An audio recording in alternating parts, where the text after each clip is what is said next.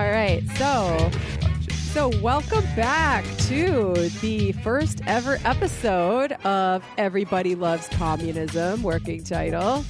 I'm Jamie Peck, of course. And I'm Aaron Thorpe. And we are here to continue discussing the Communist Manifesto. So Sean had to go. He's in part one. He had some good things to say, and now he has left it to us to finish it out. Yes. So, yes. Chapter 2, I gotta say, it's a banger. It is a banger. I mean, he drops it's just heat. It's bars. I mean, it is just, he is relentless with his,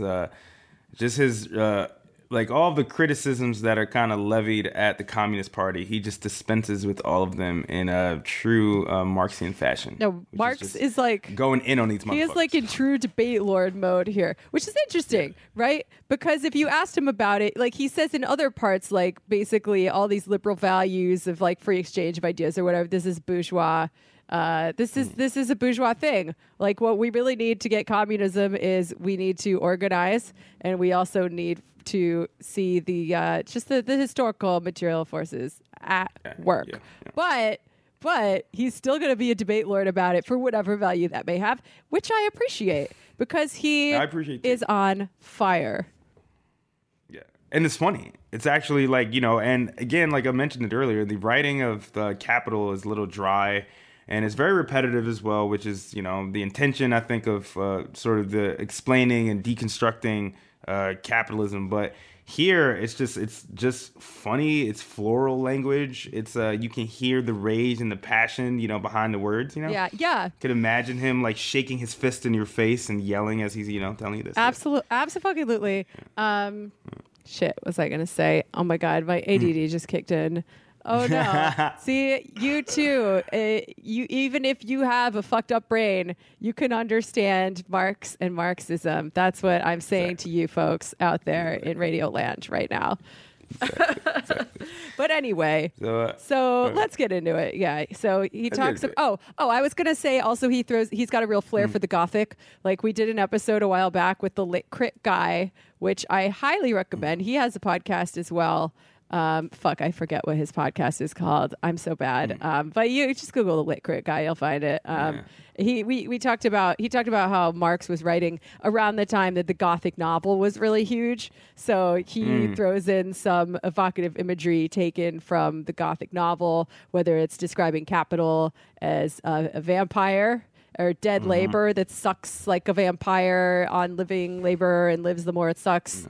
There's so many good lines like that. But yeah, he definitely has some Gothic flair, which I really appreciate as a goth communist myself. Yeah, he's looking out for the goth caucus of the communists. That's right. He's looking out for That's right. The most specific I will ever get about my tendency beyond communist is I am an arachno-communist. Or perhaps I am in the DSA Goth Caucus. I don't know. Yeah. Because I would go ahead. No, keep going. No. Like I feel that because I mean, not necessarily goth for me, but definitely apocalyptic, dark energies, but also rebirth. Yeah, exactly. You got to go through some shit to get to the good stuff. So, all right, chapter 2. There's a lot here. So, oh my God, he starts. There's a lot. I wanted to say there's a lot here, but he really talks about like if you break it down into the communists, what their relationship is to the proletariat, and kind of like he's pushing back against these criticisms, and it's also a rejection of bourgeoisie institutions and definitions of freedom. So, just keep those three things in mind. That's pretty much what this whole second chapter is. Yeah, he also importantly even kind of defines what it means to be a communist, right? Because that is 10-point plan. That is an extremely basic question that not everybody can answer. Even self-described communists. Even I, the other night, someone kind of blindsided me with it. I'm like, oh my God, that's actually a really good question. Let me consult the books. Get back to you. Yeah.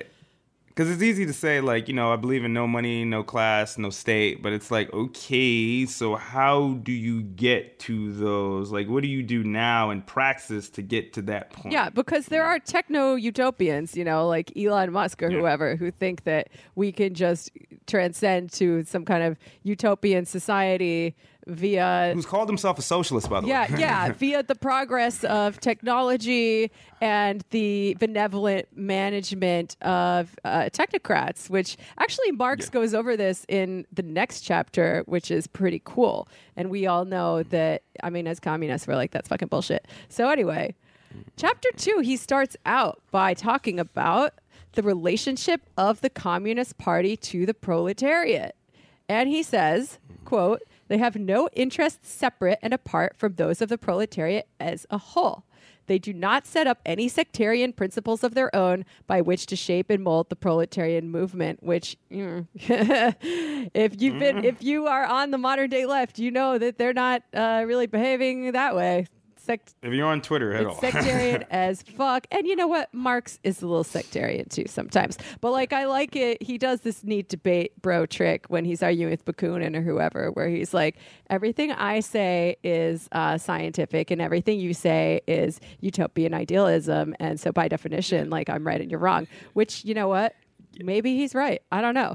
So... Well, we were talking about defining oneself as a communist before, and you asked Sean a kind of similar question. It's like, this isn't I didn't come up with this shit. Marx didn't come up with it. It's not a matter of, in my opinion, I don't want to use the word opinion twice, but the way I see it is that it's not a matter of my opinion. You know what I'm saying? This is a science.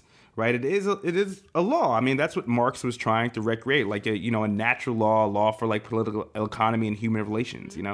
So I think if anything, it's man, I think the things that you and I believe in. This is why you guys always say that here at the Intifada, the communists are the real adults in the room. We're not the idealists. We're not the utopian, fantastical, pie in the sky.